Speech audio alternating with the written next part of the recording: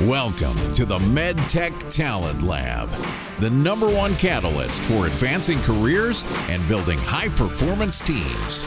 Sponsored by the Anthony Michael Group, helping companies secure in-demand talent in regulatory affairs, quality, clinical, engineering, R&D, and other areas for medical device, digital health, diagnostics, and other organizations across the U.S. life sciences sector. Here's your host, Mitch Robbins. All right, we are live and ready to go with another edition of the MedTech Talent Lab live edition right here on social media, primarily LinkedIn. It's Mitch Robbins and Adam Saupe coming to you from the Anthony Michael Group. If you're joining us for the first time, the Anthony Michael Group, we serve organizations across the medtech space, medical device, digital health, diagnostics organizations to help them secure talent. We do recruiting, areas primarily like regulatory affairs and quality, some of the other technical functions like engineering. Simultaneous to this live show that we do each and every week at 11 o'clock Pacific, 2 o'clock Eastern, we have the recorded version of the MedTech Talent Lab, which you can check out on just about any podcast platform where you consume podcast content, where we interview best-in-class leaders directly from the industry on all things talent related. So Adam, as always, man, thank you for co-captaining this live show. How are you? Doing well. The weather's warming up here in Colorado, so it helps with the mood. That is for sure. We had 70 degrees yesterday, and I heard a high of 71 today. So we definitely cannot complain in our neck of the woods, can we? It's crazy. I owe you kudos and credit for today's topic, and that is how do you retain talent after you've passed them over for a recent promotion? And secondly, what are some reasons that you would want to stay with a company when they've, potentially just snuffed you for a promotion that you really thought you had a chance for? And I owe you credit because we talked about this earlier, and that is that you've talked to a lot of people right now who are in this boat, who are thinking about potentially making a change and moving to another organization because they got passed over. And so today, together, we really want to give some strategies of how do you comfort that talent, so to speak. I use that term loosely, and actionable strategies you could put in place to up the ante when it comes to your retention strategy for these types of folks. And then maybe some food for thought for the talent that just got passed over for this promotion. So I'm going to pull up, because again, the technology we use, it doesn't show live comments on screens. I'm going to pull up my phone and pull up our stream, but I'm going to hand it over to you to kind of kick us off here and kind of make the introduction to this topic and some thoughts that you have. Absolutely. And to your point, yeah, I have had several of these conversations in the last couple of weeks, and it's also hopefully timely for, hey, we're in March. It's March 2nd today. This is the time of year when everyone in regulatory gets their bonuses. So the hiring managers kind of hold their breath. Hey, your bonus went out on a Friday, and then they kind of hold their breath and see who's leaving on Monday, because that's inevitable. That's the time of year that we're in. So hopefully some of the strategies can go towards that as well. But yes, you just had a big promotion. Maybe it's at the manager level, maybe it's a director level, maybe it's a principal, whatever it is. You have, I would say, 3 to 5 really strong internal candidates in most cases. And maybe you have had more. Maybe you had only one person internally and a handful of folks externally. But usually, especially with a larger company, there are a couple people jockeying for that position. And you can only hire one of them. So that means there's a lot of, long faces. And one thing I feel like some hiring managers and some companies miss the mark on is empathy, empathizing with the candidate, because maybe you've been in there. Maybe you really wanted a promotion early in your career and you didn't get it. And you know how defeating that can be, or deflating. Just be real with them. Not to, minimize, or not to go off script too far, but have that human connection. Gosh, you know what? This was a really tough decision. I just want you to know I really feel for you. This is a bummer. I wish we could have hired you for this, or whatever it is. Just be real with them. I think that goes a long ways. That's really my first step in this whole strategy. And I want to stop you there for a second, because guys, if you're listening to this live, we'd love to hear from you. Chime in, either give us the social media love if you're getting value from this so that more of your colleagues can see this stream, or leave a comment or a question below. We'll take them on head on. But yeah, Adam, I agree with you. I think sometimes we're not being cold and calculated, but we're kind of just going through, the checkbox. Okay, we made the decision. We promoted this person. Thank you for your interest. And we're going to move on. Versus the real, hey, I get it. Look, I've been in your position before where I've wanted a position. And like you said, empathizing and validating kind of sounds like some of the parenting stuff I'm I'm dealing with right now with my own children, but We all are. Yeah. it's a big deal. Empathize and validate. Go on. So that's number one. What's the next piece? And especially on that front, let's say you had 7 other people you have to let down. I mean, that's taxing for you too. So I get it. You want to, keep the line moving as busy as you are, but really take that extra time. It'll go a long way for retention. The second step I recommend is be as transparent as you can, because you would be shocked how many people call me and they say, hey, I just got passed up for this promotion. I really wanted it. I'm sorry to hear it. I'm trying to empathize. Why didn't you get it? You know what? I honestly don't know. It was, hey, you can't say you're not a cultural fit. You're already working there. And it's just, hey, it was a tough decision. We didn't hire you. We hired somebody else. You'd be surprised by how many times they don't give a real transparent answer on why you didn't get it. So then you're left wondering, well, gosh, is it me personally? Do they not like me? I'm out of here. So I get that you can only share so much, but hey, it was a really tough decision. It came down to yourself and one other person. We're hiring that person. And just so you know, it's because she has more FDA submission experience, or she has, she's led a larger team, especially with offshore folks, whatever it is that you can share that's relatable. Then the person's thinking, okay, well, so it's not just me. It's not me personally. There's something that I'm lacking today, but then, and that's part of my strategy too, is to help them connect the dots. But then they're thinking, okay, so fast forward 3 years from now, how do I get that promotion? The wheels are already going, rather than this company doesn't like me. I don't have a future here. So guess what? I'm calling 3 recruiters and I'm going to start interviewing elsewhere. Yeah, I think that piece is a huge nugget as far as helping the person who had their hopes up and was trying to, compete for this position, didn't get it, helping them understand why you didn't go that direction. Like you said, we chose this person because of X, Y, and Z, and helping them to have some concrete insights as to why, and give them an opportunity. I think I don't want to lead too much into the next piece, but really helping them understand why. What's the next piece, Adam? That's exactly it. And that's helping them color in the picture, hey, here's what you can do. One, I would say this too, be realistic in terms of timelines, because a lot of folks, especially with larger companies, they feel like, hey, these opportunities, especially at the manager or director level, are few and far between. If I don't get this job, I'm stuck for the next 3 to 5 years. And do I want to put my time in? And then I'm not even guaranteed to get that. So that's their assumption. So if that's not accurate in terms of timeline, get ahead of that. Hey, just so again, this was a tough decision.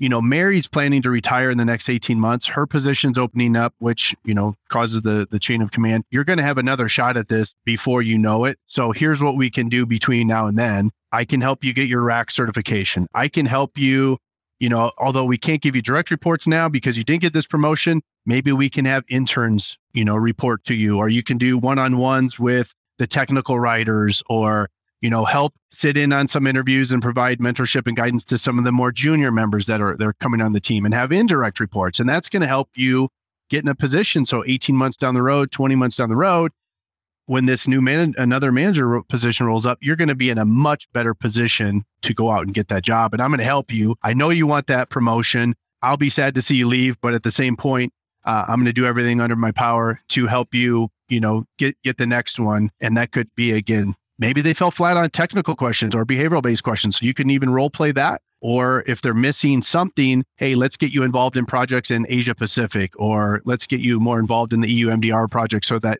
you're more well-rounded, your breadth and depth of experience, so that, again, when this next promotion comes up, you're going to be the front runner. So let's kind of recap, because I think you've given 3 primary strategies in a very short amount of time of what you can do so that if you pass over somebody for a promotion, how do you do your best to retain that talent and give them some encouragement going forward to want to stay with you? First is empathize and validate the fact that this is a bummer that they really wanted this. Second is help them explain to the best of your ability, why didn't they get the job? And then the third is, what are you going to do from a coaching or a mentorship or, creating an opportunity for them going forward to help them be better prepared next time around when the opportunity does come up? Is that what you're saying? Exactly right. And then to piggyback on that too, they're bummed. Like you said, hey, take the weekend to lick your wounds, or hey, let's go have dinner together or something. Give the appropriate amount of time to be upset by this. That's fair. But then you need to really double down on re-engaging this person, because you've got to assume they have one foot out the door now because of this. So if you've done the other 3 steps effectively, now you really need to re-engage that person. Hey, so again, here's our plan of attack so that in 21 months, when this other position opens up, you're going to get this job. In the meantime, let's not forget about X, Y, and Z. We have a PMA that we're working on. We have a 510K submission in May. We have clinical data, clinical trials going. We have all these other things, and really promote other growth and development opportunities as well. So in between this and the big promotion, we can also take some milestones that are still going to be wins for you. So let's not, it's not doom and gloom.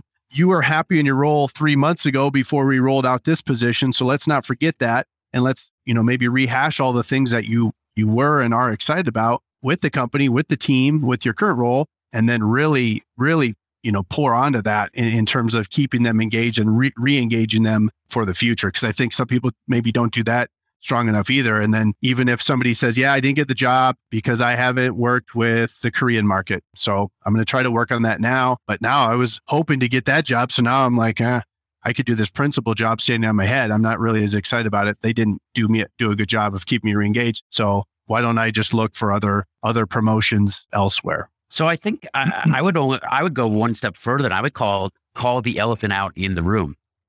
Hey, if I were in your position, I'd probably be thinking, okay, well, this didn't work, so I'm going to try to start exploring opportunities. Yeah. On one hand, so-and-so, I can't blame you. I'd probably feel the same way. On the other hand, let me give you some perspective as to why this isn't maybe as bad as you think it is. Here's and then cast your vision. Really good. Yeah, really Here's good. What's going on, right? So Yeah. You're calling out the elephant in the room. You're basically saying, look, I get it. If I were in your position, I'd probably start thinking that too as a knee jerk. I'm going to start exploring where I can get promoted because maybe another company will think that I'm ready for this. Yep. Before you get, that far down the line, let me kind of explain my method or, my logic behind this and what I see for you here. That's awesome. And I think that ropes somebody back in and say, okay, they do care about me. Maybe I really wasn't ready. They're going to help me. This is already a known entity to me. I think maybe I should, kind of listen to what they're saying and give them an opportunity to prove themselves right. Heck yeah, that authenticity is really key. And I'm just thinking, I just thought of this when you were talking, maybe there's something you can do as a manager and have that teed up with HR or your HR business partner. Gosh, this person's going to be really bummed. I can't afford to lose them. They're an integral part of the team. Hey, guess what? Here's the bad news. You're not getting this. And then you go through those steps, and then maybe the little icing on the cake is, hey, guess what, though? We were able to get you a bump in compensation. Here you go. Let's roll that out. Yeah. That helps, right? Yeah. The weekend, I didn't get the promotion, but my compensation went up by X amount, or retention bonus or whatever, stronger than a Starbucks gift card, but doesn't need to necessarily be a $10,000 pay increase, but something in good faith to show, hey, we value you as a team. I'm sorry for this, for this short-term loss, and then let's get the long-term gains. And then in the meantime, here's what I was able to do because we value you. And it could be somebody who is truly already in the succession plan, who just wasn't ready, and there's somebody else who's ready. However, you do see a bright future for that person being a star in the organization, and you got to make that known. Yeah. And I think the whole overarching message that, outside of these actionable strategies that we want you to have is you've got to be, like you said, authentic, and you have to communicate with them, and you have to empathize, right? Yeah. And you have to the word I'm looking for is humanize. Make this you're dealing with a human being whose life, they have goals, they have dreams, and you basically just shut it down. A valid reason, let's assume. Yep. But you have to help them kind of come back for that. Otherwise, they truly are, like you said, the next phone call they take is from the recruiter who they just said no to 3.5 weeks ago. Yep. And that's a really good point. I just saw a post the other day on LinkedIn. It was about how to be a bad farmer or something like that. And it was kind of tongue in cheek, but it was like, one thing you don't do is pull up your crops before they're ready, right? If you pulled a carrot and it's not fully developed, that's bad for everybody, right? So you can have that conversation. Hey, this is a team of 6. You're going to be ready. I know for a fact you'll be an effective leader. If we did this now, it's only you're going to be underwater and it's going to be a bad scenario. You're just not ready. And here's why. So I'm actually protecting you. I know it doesn't feel like that right now. I'm protecting the team, but I want to work on 2 or 3 different things with you in the next 15 months, and you'll thank me for it. That way, when you get in there, you'll be in a much better position to succeed. So yeah, it's great insight. And sometimes it's tough for Adam and I, because we're talking to a camera and it's broadcasting live. And I'm curious, for those who are listening live, if there's any feedback that you have, is is this helpful? 1, 2, have we taught you something that you didn't necessarily think about today? Or 3, are you doing something different that you feel like has worked that others can learn from you? We'd love to hear from you in the comments or, by way of the social media likes, because I think this is a huge topic. I know for a fact between Adam and I, we have talked to so many people in the last several weeks who have called us and said, you know what, I told you no a couple of weeks ago because I really thought I was getting this promotion. I didn't. Yep. Screw them. I'm ready to go. Let's start interviewing. Yep. And this is where this topic spurned from, because I'm thinking how many organizations are watching their talent walk out the door because they didn't take these steps that you and I are outlining today. Yeah. And I would love, like you just said, I would love to hear from everyone. Hey, what strategies are you using and what's being effective? But also, if you don't have any strategies, put yourself in that situation. Hey, last time you were up for a promotion that you didn't get, and I'm assuming it's happened sometime within your 20 or 30-year career. 1, did you stay? And if so, why did you stay? And if you didn't stay, that's telling as well. What did that organization fail to do to keep you there? I think those would be blatant answers as well. Sure. If 65% of the people that didn't get a promotion ended up leaving, that would be interesting data. I'd love to see that. Yeah. I think we've got some shy folks today. I bet you if I said, hey, you're going to win a new iPad, all good. Listen, we're here every Wednesday, just about every Wednesday, 11 o'clock Pacific, 2 o'clock Eastern. We're talking about all things talent here on the MedTech Talent Lab Live Edition.